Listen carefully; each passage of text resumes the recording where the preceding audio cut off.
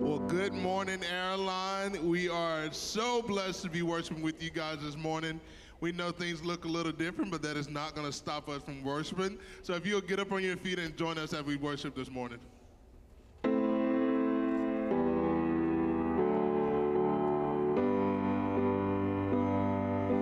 stand amazed in the presence of Jesus the Nazarene, and wonder how he could love me, a sinner condemned unclean, singing how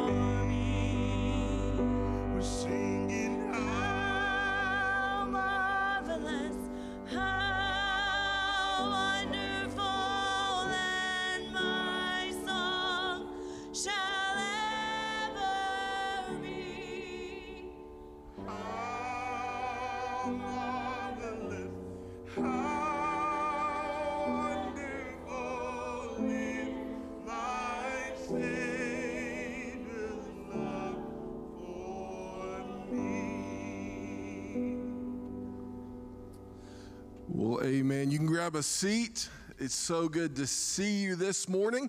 Great day to be able to worship together. And so I know we have a few visitors here. My name's Zach. I'm the lead pastor here at Airline, and so excited that you're here. If you're visiting with us this morning, I'd love to connect with you. In the seat back in front of you, there should be a connection card. Love for you to fill that out and just share with us a little bit more about who you are. We also have a gift for you in the foyer after worship. Would love to meet with you and give you a gift. And so excited that you're here. A few things that are coming up. So this coming Wednesday, we're going to have an end of the year celebration for the kiddos. And so adults, we will just be helping out with the kiddos. So we won't have adult Bible study this week. And so you can see a few things coming up in your bulletin. And of course, big things coming up. We've got VBS coming up. And so you can see those dates. You can also register your kids for that. And love to see you. We're going to have a great time at VBS June 12th through the 16th in the morning. And we're going to have a fantastic time teaching our kiddos about Jesus. And we're super excited for that. With that being said, you can probably tell things look a little bit different this morning. It's not normally like this on a Sunday morning. We have our children are going to be coming and presenting a musical, Fish Tales. And so that being said, I'm going to turn it over to Mandy, and she's going to share a little bit and lead us into that.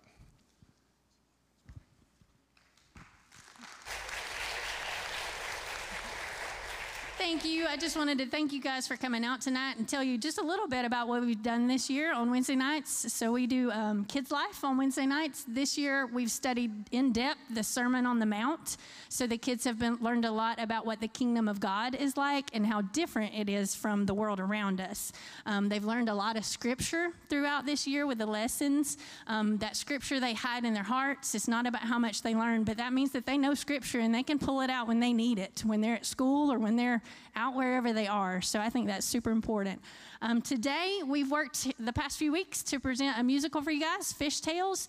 It's very cute. I hope you'll enjoy it. But through that musical, the kids have learned about the early secret sign of believers, the Christian fish, the ichthus. We also talked about the Bible story, the feeding of the 5,000, and it's got about how God provided with just fish and bread. So I hope you guys enjoy us here at the Fish Tales Fishing Tournament. Y'all enjoy.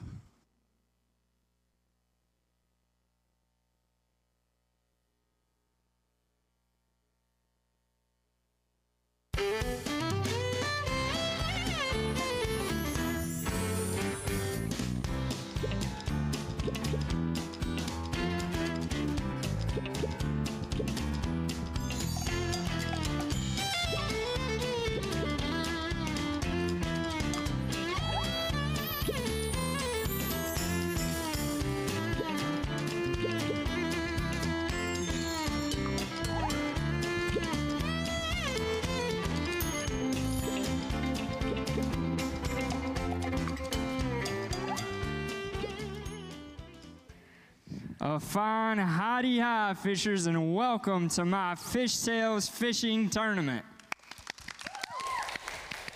Now, I want you to do two things for me. Sign up for your favorite contest and have a great time fishing. Hey there, Taylor. Hey, Mr. Gill, this is Drew. Drew, good to meet you, buddy. Hello. And this is my niece, Gillian. Heidi, hi. And our reigning tournament champ, Theo. Thank you, thank you. But Theo's not off the hook today because he's in for some competition from Miss Gillian Gill. Oh, really, Miss Gill? So at this tournament, we fish while you tell stories, right? Not just any stories, Bible stories about fish. Well, what do we like to call them? Fish Tales!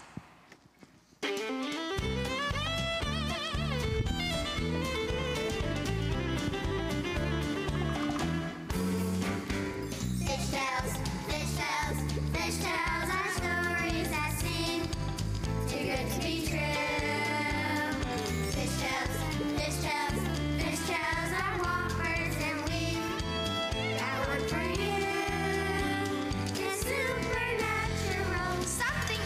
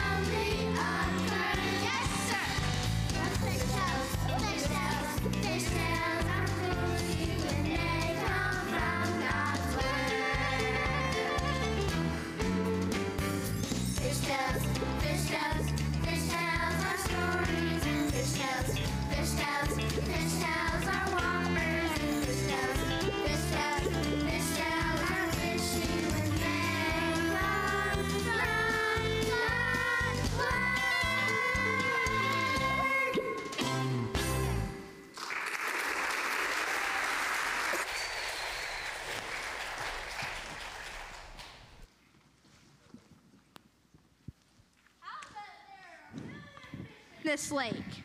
I sure hope so, Drew. After all, this is your first fishing tournament. My first fishing tournament. It's my first time to fish. Oh, you'll do fine, Drew. So, Gillian, you like my new tandem blades? And of course, if that tackle doesn't land the big fish, I've got Carolina rigs, jerkbait, crankbait, spinnerbait, fluorescent worms, plastic lizards, and these lovely little marabou jigs. Marabou jigs? What planet is he from? I think it's called Neptuna. I'm afraid Theo eats, breathes, and sleeps fishing. Yeah, last year Theo won trophies for Master Caster, Greater Baiter, Better Netter, Spinner Winner, and Super Scooper. Correction, that was super duper scooper. You guys must really love to fish. Why, you've got fish on your shirts, hats, and even over there on your tackle box, Mr. Gill. You mean those two curved lines that cross to form a fish? Uh-huh. That's called an ichthus. In Greek, it stands for Jesus Christ, God's Son, Savior. Oh, yeah. I see those igloos everywhere. No. Not igloos, ichthus. Nowadays, everyone knows that as a sign of the Christian faith. But hundreds of years ago, it was a secret sign known only to believers.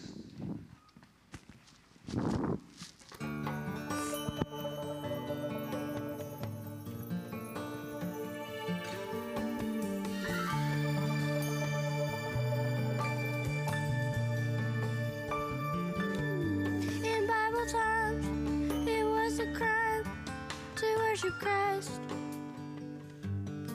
So early saints made up a way, a secret sign, drawing half of a fish in the sand. They'd wait to see who would complete the other half.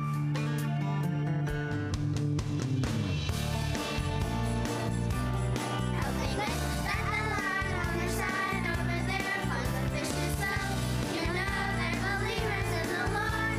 Draw a line, make a sign of Christ.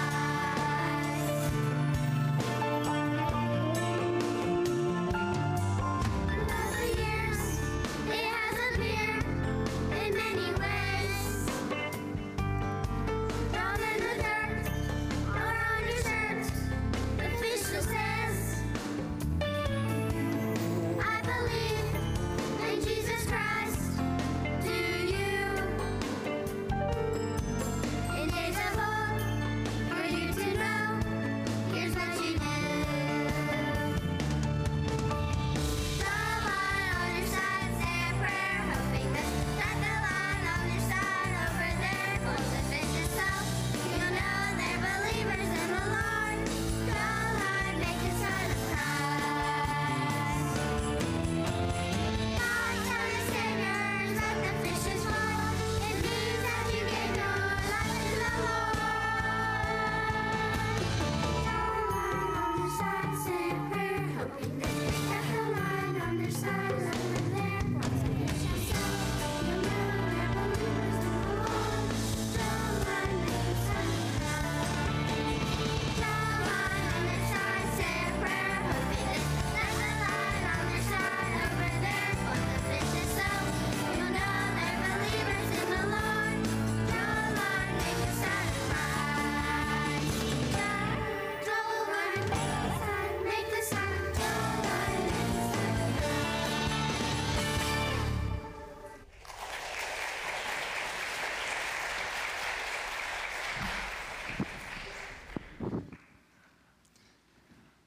Pretty cool, huh? So now that you know about the fish, it's time that you know about some fish tales. Come on, everybody gather around. Whoa. Watch where you're pointing that pole, buddy. We don't want to hit anyone with a hook. Okay, can we listen while we're fishing? Yes, sir. Sir. So most people call this tale the feeding of the 5,000, but I like to call it Great Fish for Grateful Folks, and it's found in the Gospel of John. Actually, Uncle G, the story is found in Matthew, Mark, Luke, and John. You're right, Gillian, so why don't you help me tell it? I sure will, Bluegill. As you wish, Catfish.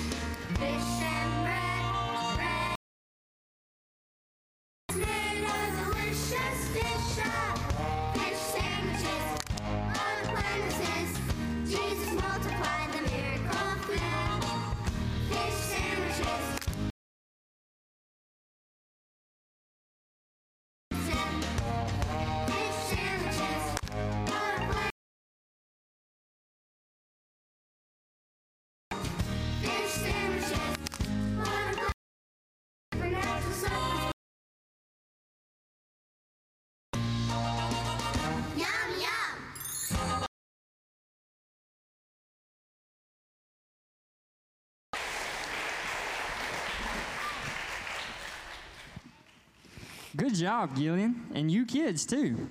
No offense, Mr. Gill, but you expect us to swallow that story hook, line, and sinker?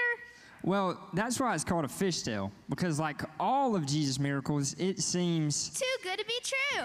But it is true. You see, God's the master of miracle math. Why, just read what it says here in my pocket New Testament, Matthew 14:20, where I drew the little fish. They all ate and were satisfied, and the disciples picked up 12 basketfuls of broken pieces that were left over. Sweet sounds like the original all-you-can-eat night at Fisherman Fred's. Yeah, that makes the Pilgrim's Feast seem like a picnic. And according to this passage, it was a day of thanksgiving for Jesus. Because what do the scriptures say? Taking the 5 loaves and the 2 fish and looking up to heaven, he gave thanks and broke the loaves. Then he gave them to the disciples, and the disciples gave them to the people. But who was Jesus thanking? His heavenly Father, our heavenly Father. Because whether it's a fish sandwich or a Thanksgiving feast, it's always God who provides it and God who deserves our thanks. So, Jesus was like saying a blessing over the food. Yeah, something like that. At my house, we just say, God is great, God is good, let us thank him for our food. Well, Drew, if that comes from a grateful heart, then that's a mighty fine blessing.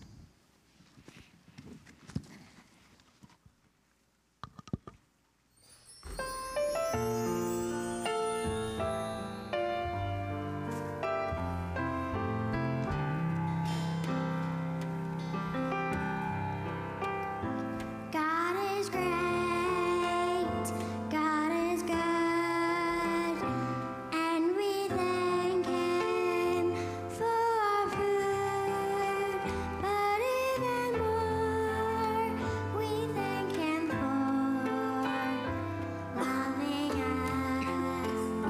loving us. God is good, God is great, God is good. And we thank for our food. But even more, we thank him for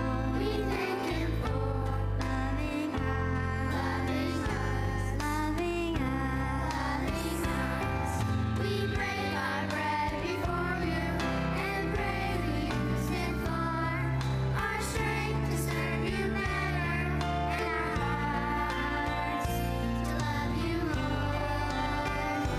God is great, God is good, and we thank him for our food. But even more, we thank him for loving us.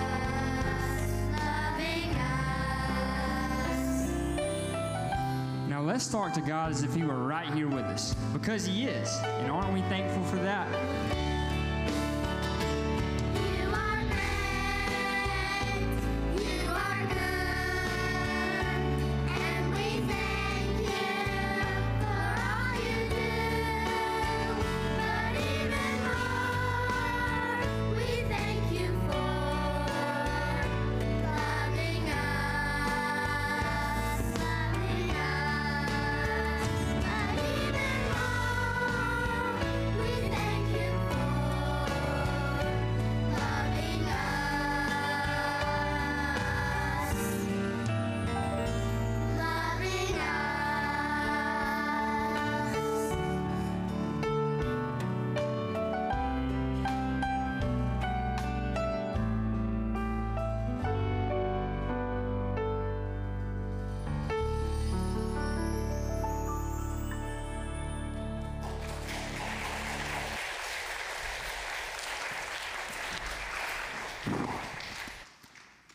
Amen, amen, a threefold amen. Why, Theo, you really are thankful. You better believe it. I just got the first strike. Hey, way to go, Theo. Well, this is a fine kettle of fish. So how do you land a fish anyway? You really don't know anything about fishing, do you? Look, you pull the line taut to set the hook. Then, well, here, you bring him in. Me? Thanks, Theo. He's putting up a fight, so reel him in slowly. Oh, look! I got it! All right, Drew, your first fish. Hey, that's a sweet little bass. And it's a keeper. Wow, thanks, Theo. That's a great little fish. You hear that, kids? A great fish and grateful folks, just like in our fish tale. Yeah. Cool. That's cool. Fish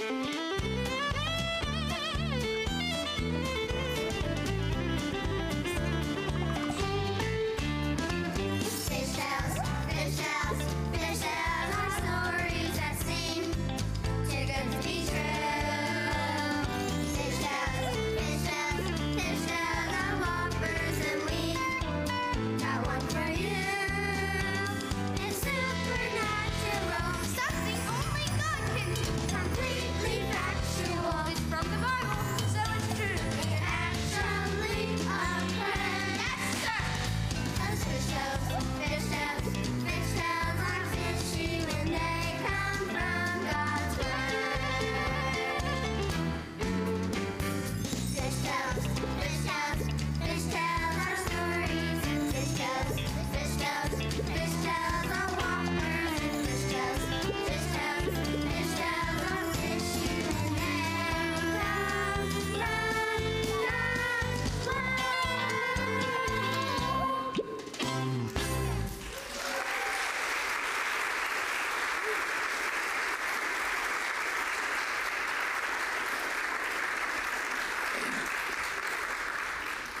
Amen. Well, thank you, kids. Excellent job. Let's give it up for them one more time.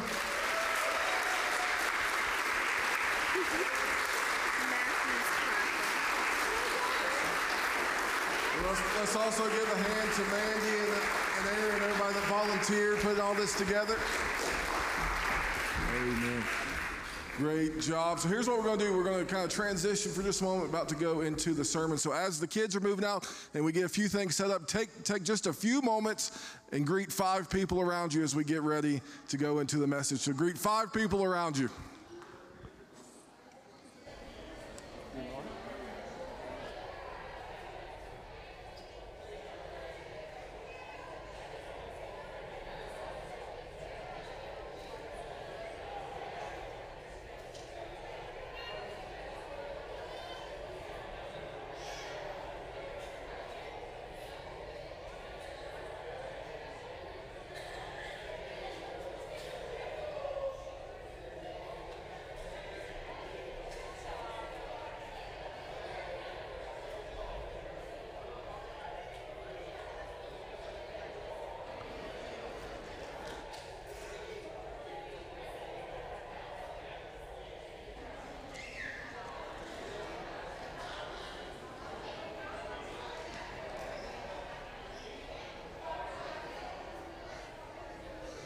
Well, amen and amen. Now listen, we don't want to be that friendly of a church. I'm just kidding. And so again, it's so good to see you this morning as we make our way back to our seats.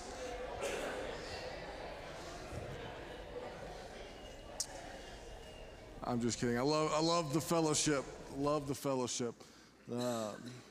Didn't our kiddos do an excellent job this morning? Let's hear it for them one more time. Great job.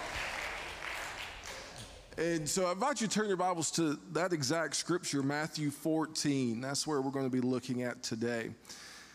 And I love the story and the message behind it, and particularly that discussion of the ichthus and its symbolism, because in the first 3 centuries of the church is dealing with immense persecution. It wasn't like you could just go to a large building and gather together with the saints for worship and the word and encouragement and all of that stuff. You were under immense persecution. You could die for your faith. And so they came up with this secret symbol so that they could identify where local bodies of believers were. And so I actually have an example of it. If we could throw it up on the screen. I know that's kind of hard to see, but this is from about 2nd century Ephesus. And you can see there's the big circle, that's another Christian symbol. And then off to the left, you can see the outline of a fish. So you see the outline of the fish. And then you have the iota, the chi, the theta, the upsilon, and the sigma up there. The ichthus in Greek, literally standing for Jesus Christ, God's Son, Savior. That's what the ichthus was. It was this secret symbol for believers to identify with one another. And how they identified was in the identity of Jesus, that Jesus is God's Son. He's the Savior. He's the Christ. He's the Messiah. This is who Jesus is. And so then the imagery of the fish, the Bible or the New Testament and the Gospels, there's a lot of imagery of fish because this was a common cultural connecting point in Jesus' day, especially there in Israel. Because you're sitting right there on the Mediterranean, you've got the Sea of Galilee, you've got all of this stuff. Fishing was a large part of the economy. It would be like if Jesus was in modern day Gainesville, he wouldn't be talking about fish, he'd be talking about chickens. Could you imagine if that was instead of a Jesus fish, there was a Jesus chicken? But that was just the point of cultural connection. He used that as an illustration for his body, for his church, for his disciples to learn. So Matthew chapter 14, we have the feeding of the 5,000. So let's read through the text together and then notice a few things. So starting in verse 13, it says, "Now when Jesus heard this, he withdrew from there in a boat to a desolate place by himself. But when the crowds heard it, they followed him on foot from the towns. And when he went ashore, he saw a great crowd, and he had compassion on them and healed their sick. Now when it was evening, the disciples came to him and said, 'This is a desolate place, and the day is now over. Send the crowds away to go into the villages and buy food for themselves.' But Jesus said, 'They need not go away. You give them something to eat.' They said to him, 'We have only 5 loaves here and 2 fish.' And he said, 'Bring them here to me.' Then he ordered the crowds to sit down on the grass. And taking the 5 loaves and the 2 fish, he looked up to heaven and said a blessing. Then he broke the loaves and gave them to the disciples, and the disciples gave them to the crowds. And they all ate and were satisfied. And they took up 12 baskets full of the broken pieces left over. And those who ate were about 5,000 men, besides women and children." Let's pray. Father God, we come to you this morning. And we thank you and give you praise. God, thank you for, God, just our kiddos that have come and they've sung and they've prepared. Thank you for that. God, thank you for that blessing of being able to see them. And so, God, we pray now as we break open your word, would you hide me behind the cross? And God, let us see what you have for us today in your word. And God, we'll give you all the praise, honor, and glory. And we pray all this in Christ's name. Amen. So really, this is, we've all heard this. We grew up hearing this in vacation Bible school and in Sunday school and all of those things. We know this story. And so I'm probably not going to tell you anything new today. But there's just some points of emphases that I want us to see in this text that I think makes application to us today. And so first and foremost, going back to the beginning, I want us to see Jesus' compassion. It says, now when Jesus heard this, if we go back and we read the death of John the Baptist. That John the Baptist defied Herod, called Herod out, and so Herod kindly cut his head off. And so John the Baptist has died. And so Jesus hears this. Now, we know the relationship that Jesus and John the Baptist had, that John the Baptist was the one who baptized Jesus. John the Baptist was the forerunner for Jesus. He was the voice crying out in the wilderness, "Repent, for the kingdom of heaven is at hand." That John the Baptist. So we can only imagine as Jesus withdraws to go to a desolate place by himself, there's probably some mourning that's taking place, even though, because we see even in the book, on the story of Lazarus, Jesus mourns with the people, even though he's well in control. So Jesus is going through a lot in this moment. It says, but when the crowds heard it, they followed him on foot from the towns.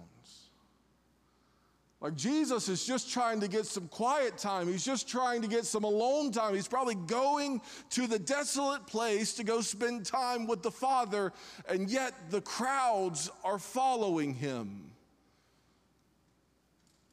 It says, when he went ashore, he saw a great crowd, and he had compassion on them and healed their sick.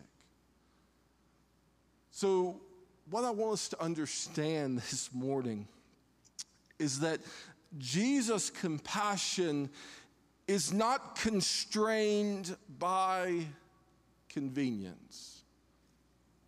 I love reading stories of the false gods of Jesus' day, really throughout the entire Bible, that a lot of the pagan deities of the day, you had to try to get their attention. And that if one of the little g gods were to answer your prayer, you had to say the right words and you had to get their attention. And really, they had to be in the mood to answer your prayer. But notice here, Jesus is going off into the wilderness to be alone. And he sees the crowds, and instead of looking at the crowds and saying, I have other things that need to be done, he has compassion on them. Instead of looking at the crowds and saying, you don't understand what's going on in my life, you don't understand what's just happened, you're just here to be healed, you're just here to do this, you need to go find something else. He doesn't look at them and say that, but he has compassion. He has compassion that's not constrained.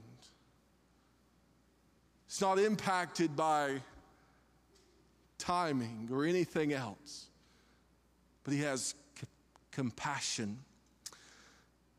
But then we move from Jesus' compassion to the disciples' concern. It says, now when it was evening, the disciples came to him and said, this is a desolate place, and the day is now over. Send the crowds away to go into the villages and buy food for themselves. Notice the disciples have concerns, and these are valid and legitimate concerns. Jesus, we're out here in the middle of nowhere. There's nowhere to eat. There's nowhere to get food. We might as well be in Gillsville right now. Just kidding.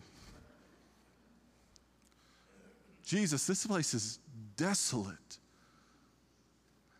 Notice this is a valid concern, is it not? How are we supposed to get food for all of these people? There's nothing out here. But then Jesus said, they need not go away. You give them something to eat. They said to him, we have only 5 loaves here and 2 fish. Jesus, we're out here in the middle of nowhere. You want us to give them food? This is all we have. 5 loaves and 2 fish. That's all we have. Their concerns are valid and legit. Notice their concerns. The disciples' concerns were people-focused. They're concerned about the people. They recognize the people need to eat. They recognize the people have needs. And so they're sitting there going, Jesus, we don't have enough here to take care of all of these people. Let's just send them back to their towns, send them back to their villages so they can get something to eat. They were people focused. I don't believe that this is the disciples selfishly saying this. I think they recognize the people's needs and they're sitting there going, we can't meet these needs. They were people focused. But here was the disciples' mistake.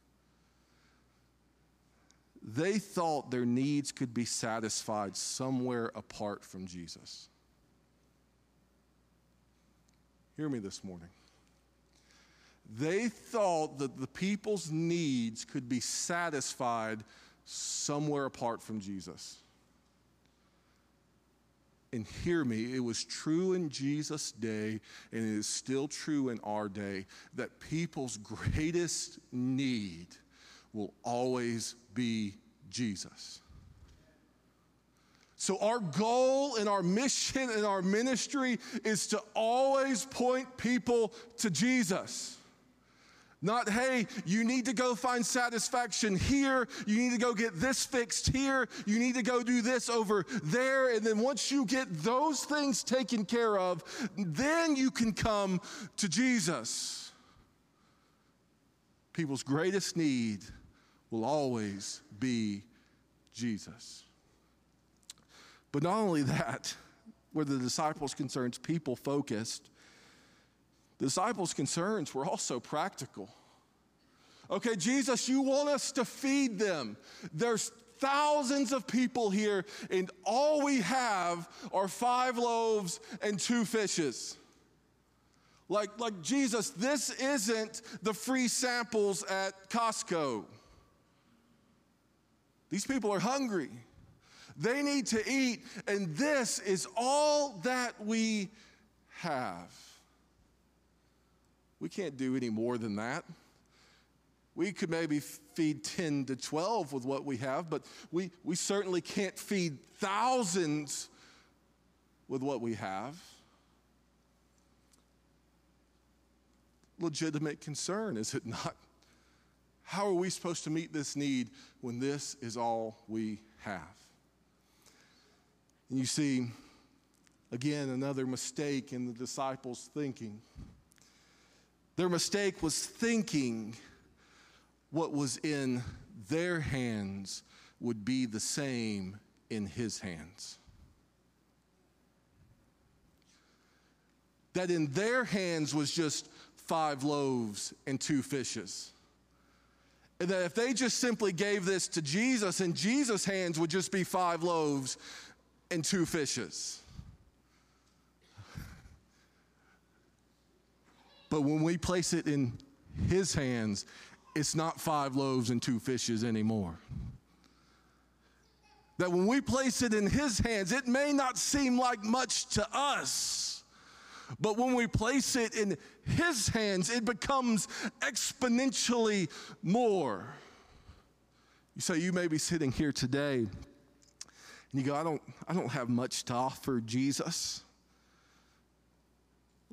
We talk all the time about our time and our talents and our treasures. You may be sitting here going, I don't have much time to offer Jesus. I don't have a whole lot of talents to offer Jesus. And I especially don't have a whole lot of treasure to offer Jesus. You're making the same mistake as the disciples. Because what's in your hand is not the same as what's in his hand.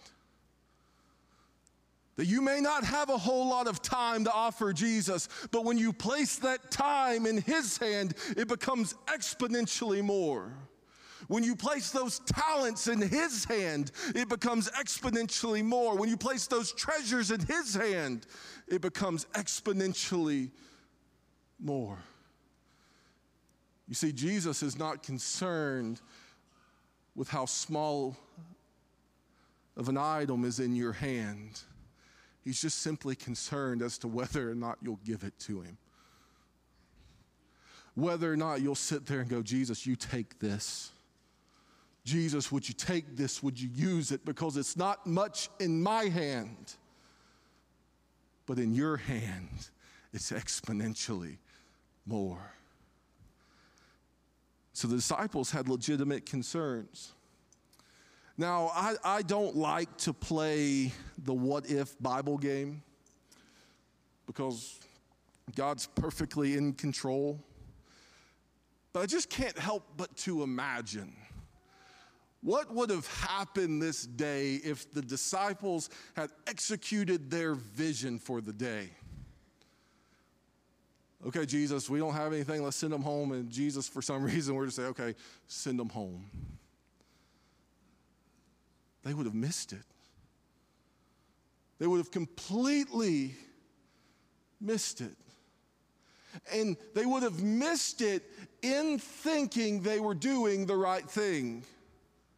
Like, I don't know if Jesus had staff meeting with his disciples during the week.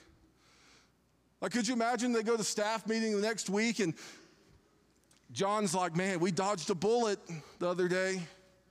Good call, Peter, telling them to go away. Yeah, I don't know what we would have done if Jesus would have told us to feed them. We didn't have anything.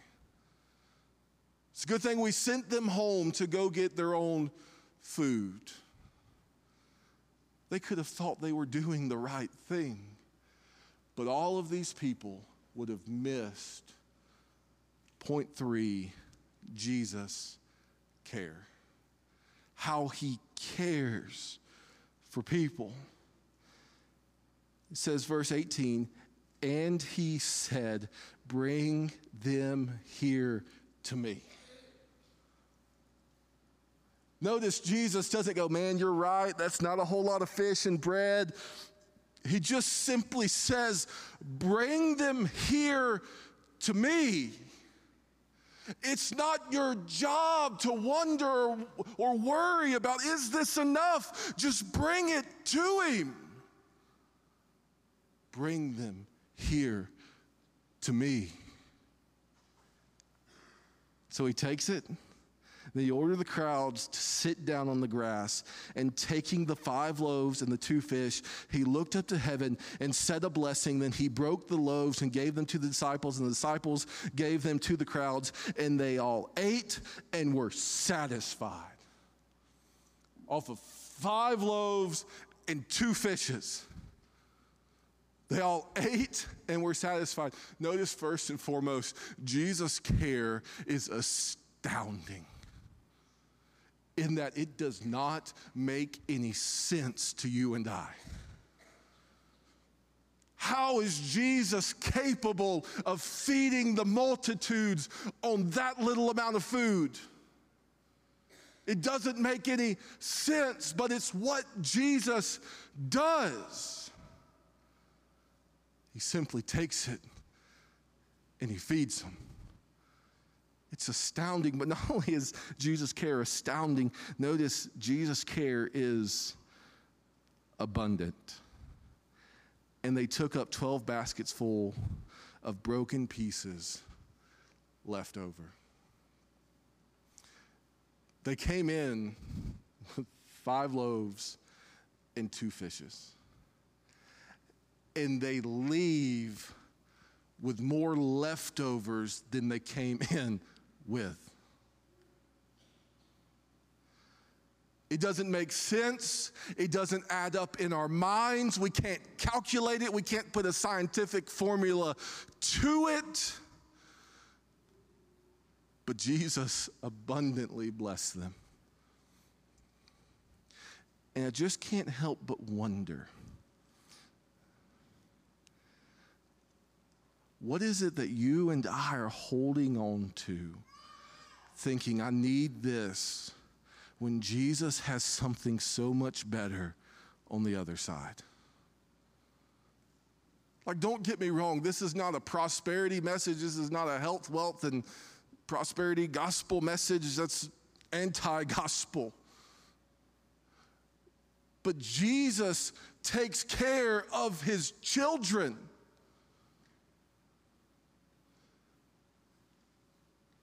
But sometimes that requires us to give up what's in our hand.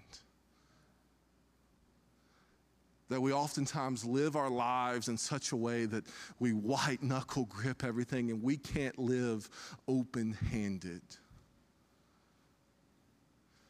The disciples could have said, Jesus, listen, if we feed these people, we're not going to have enough food for us to eat. Jesus, if we meet the needs of this crowd, what are we going to do? Jesus, if we do this, there's going to be nothing left over, and there's probably going to be some people hungry out there.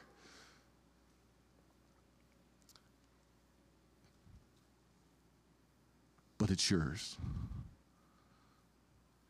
And they left with 12 baskets full. And then when he gives the number, and those who ate were about 5,000 men, besides women and children. So all in all, we can safely assume this is well in excess of 10,000 folks. But Jesus met their needs. Jesus met them. So this brings us to our central idea this morning. Our concerns and constraints do not impact Jesus' capacity. Our concerns and our constraints do not impact Jesus' capacity. Notice throughout this entire thing, Jesus has compassion on the people and his disciples. They're saying good things, they're saying right things, but they've got concerns and they've got constraints. Jesus, this is a desolate place. Let's send them home. No, you need to feed them. Jesus, we only have this. Bring it to me. Nowhere in this entire situation is Jesus scratching his head going, man, y'all are right. Nowhere is Jesus going, we probably can't do this. He's just simply saying, bring them to me. Jesus' capacity was not limited by the disciples' concerns and constraints. And here's the encouraging word for us today. It still isn't. I don't know if that's good grammar or not, but Jesus was not concerned with the constraints of the disciples in his day, nor is he concerned with the constraints of his followers today. His capacity is not limited. So as the band comes back to the stage, or semi-band, we had to do some last-minute shuffling. Quez did a fantastic job getting it all together.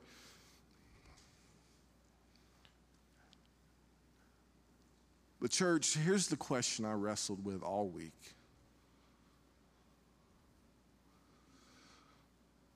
What if we really lived like we believe that? Like, what if we really lived that way? What if we really lived believing that Jesus was not constrained by everything we think he should be constrained by? What if we really lived open-handed and said, instead of waiting for Jesus to say, bring it to me, we just went ahead and took it to him? What if we really lived that way? Like individually, what if we lived that way? What if we lived in such a way that, what if I lived in such a way that everything in my life I was open-handed about? And just said, Jesus, it doesn't make sense. I don't know how you're going to do this, but I'm just bringing it to you. I have concerns, I have constraints, but none of those things impact you. What if I live that way? What if you live that way? Can I tell you what that would breed in our lives? It would breed a level of anticipation to see God do something mighty. If we live that way. Why? Because if I'm constantly going, Jesus, here, you take this. I want to see what you can do with it. Don't you think I'm going to be aware to watch and see how God does something with that? And in anticipation to see God do something? But not only that, church. What if we corporately as a church live that way? What if we corporately as a body of believers said, listen, Jesus, here's everything that's going on. Here's all of this. Here's our concerns. Here's our constraints. But we're just going to bring them to you and see what you do with it. To see how you are at work with it. Because I've said it before, I'll say it again. Church, Jesus is not constrained by our staff, our leadership. He is not constrained by our church budget. None of those things impact the capacity of Jesus. None of them do. But here's oftentimes where we find ourselves. We think his capacity is limited. Like Jesus, you're calling us to go make disciples here and make disciples among the nations. But Jesus, here's our church budget. How are we supposed to do that? Bring it to me. Jesus, we want to go make disciples, but we've only got X number of people in church. Bring them to me. Jesus, you're calling us to do big things. Bring them to me. What if that was our mindset as a church? What if that was our mindset as a local body of believers? That instead of viewing Jesus through the lens of our own concerns and our own constraints, what if we viewed our concerns and constraints through the lens of Jesus' capacity?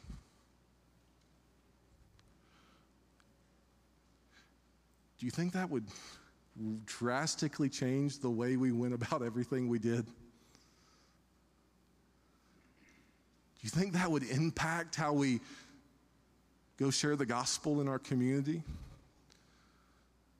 Do you think that would impact how we approach missions? Do you think that would impact how we approach children's ministry and youth ministry and whatever the case may be? Do you think that would have an impact? I wholeheartedly believe it would. But here's what we have to do. We have to bring our baskets before him. We have to bring our baskets before him. It may not be much. It may not be a whole lot of money. It may not be a whole lot of time. It may not be a whole lot of talents. But instead of going, okay, I've got nothing to offer, so I don't offer anything, I simply go, Jesus, you take this and you use it. Bring them to me. And so here's my challenge to us today, church. We've got to see the kids do it, and celebrate this interesting story from the Bible. But it still impacts us today. And I believe the call is still the same for us today. No matter how small or how large, we bring them to Him. And we lay it down and we say, Jesus, I just want to watch you do something with this. Because in my hands, it's just 5 loaves and 2 fishes. But in your hands, it's enough to feed thousands. So how about we come today with open hands to simply say, Jesus, you use it for your glory. The moment I'm going to pray, this altar is open if you need to come pray. If you need somebody to pray with, I'll be standing down here. But what if we came today with open hands and open hearts to say, Jesus, you use it for your glory. Let's pray. Father God, we love you. We thank you. We praise you. God, we pray now we would come with open hands and open hearts to simply say, Jesus, would you use it? Jesus, would you use it? It's not much in my hands, but it's a whole lot in yours. Would you use it? And God will give you all the praise, honor, and glory. And we pray all this in Christ's name. Amen. Let's stand and respond today.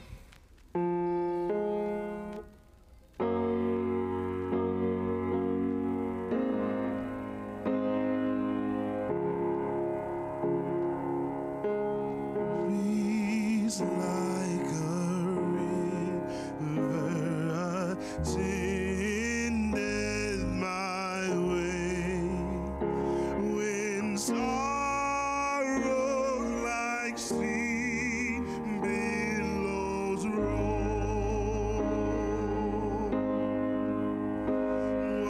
whatever my Lord thou hast taught me to say, it is well with my soul. When sorrow like a river attendeth my way, when sorrow like sea billows roll, whatever my Lord thou hast taught me to say, it is well with my soul.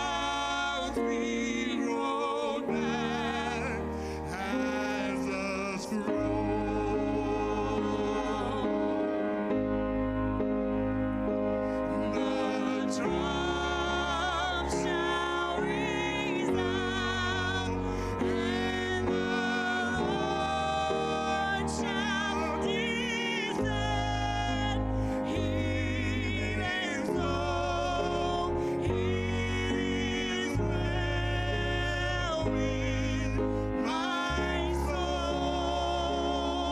Sing it out. It is well. It is well With my soul. with my soul. It is well. It is well with My soul. One more time, sing. It is well. It is well With my soul. with my soul. It is well. It is well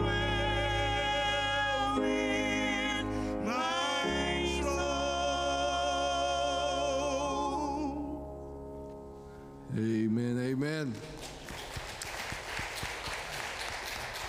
Thank you, Quez and the band, for leading us. And so again, so glad to see you here today. If you're visiting with us, would love to meet with you out in the foyer. We have a gift for you. Remember to look over the bulletin, see a few things that are coming up. And so to dismiss, I'm going to put you on the spot and ask Taylor to come pray for us.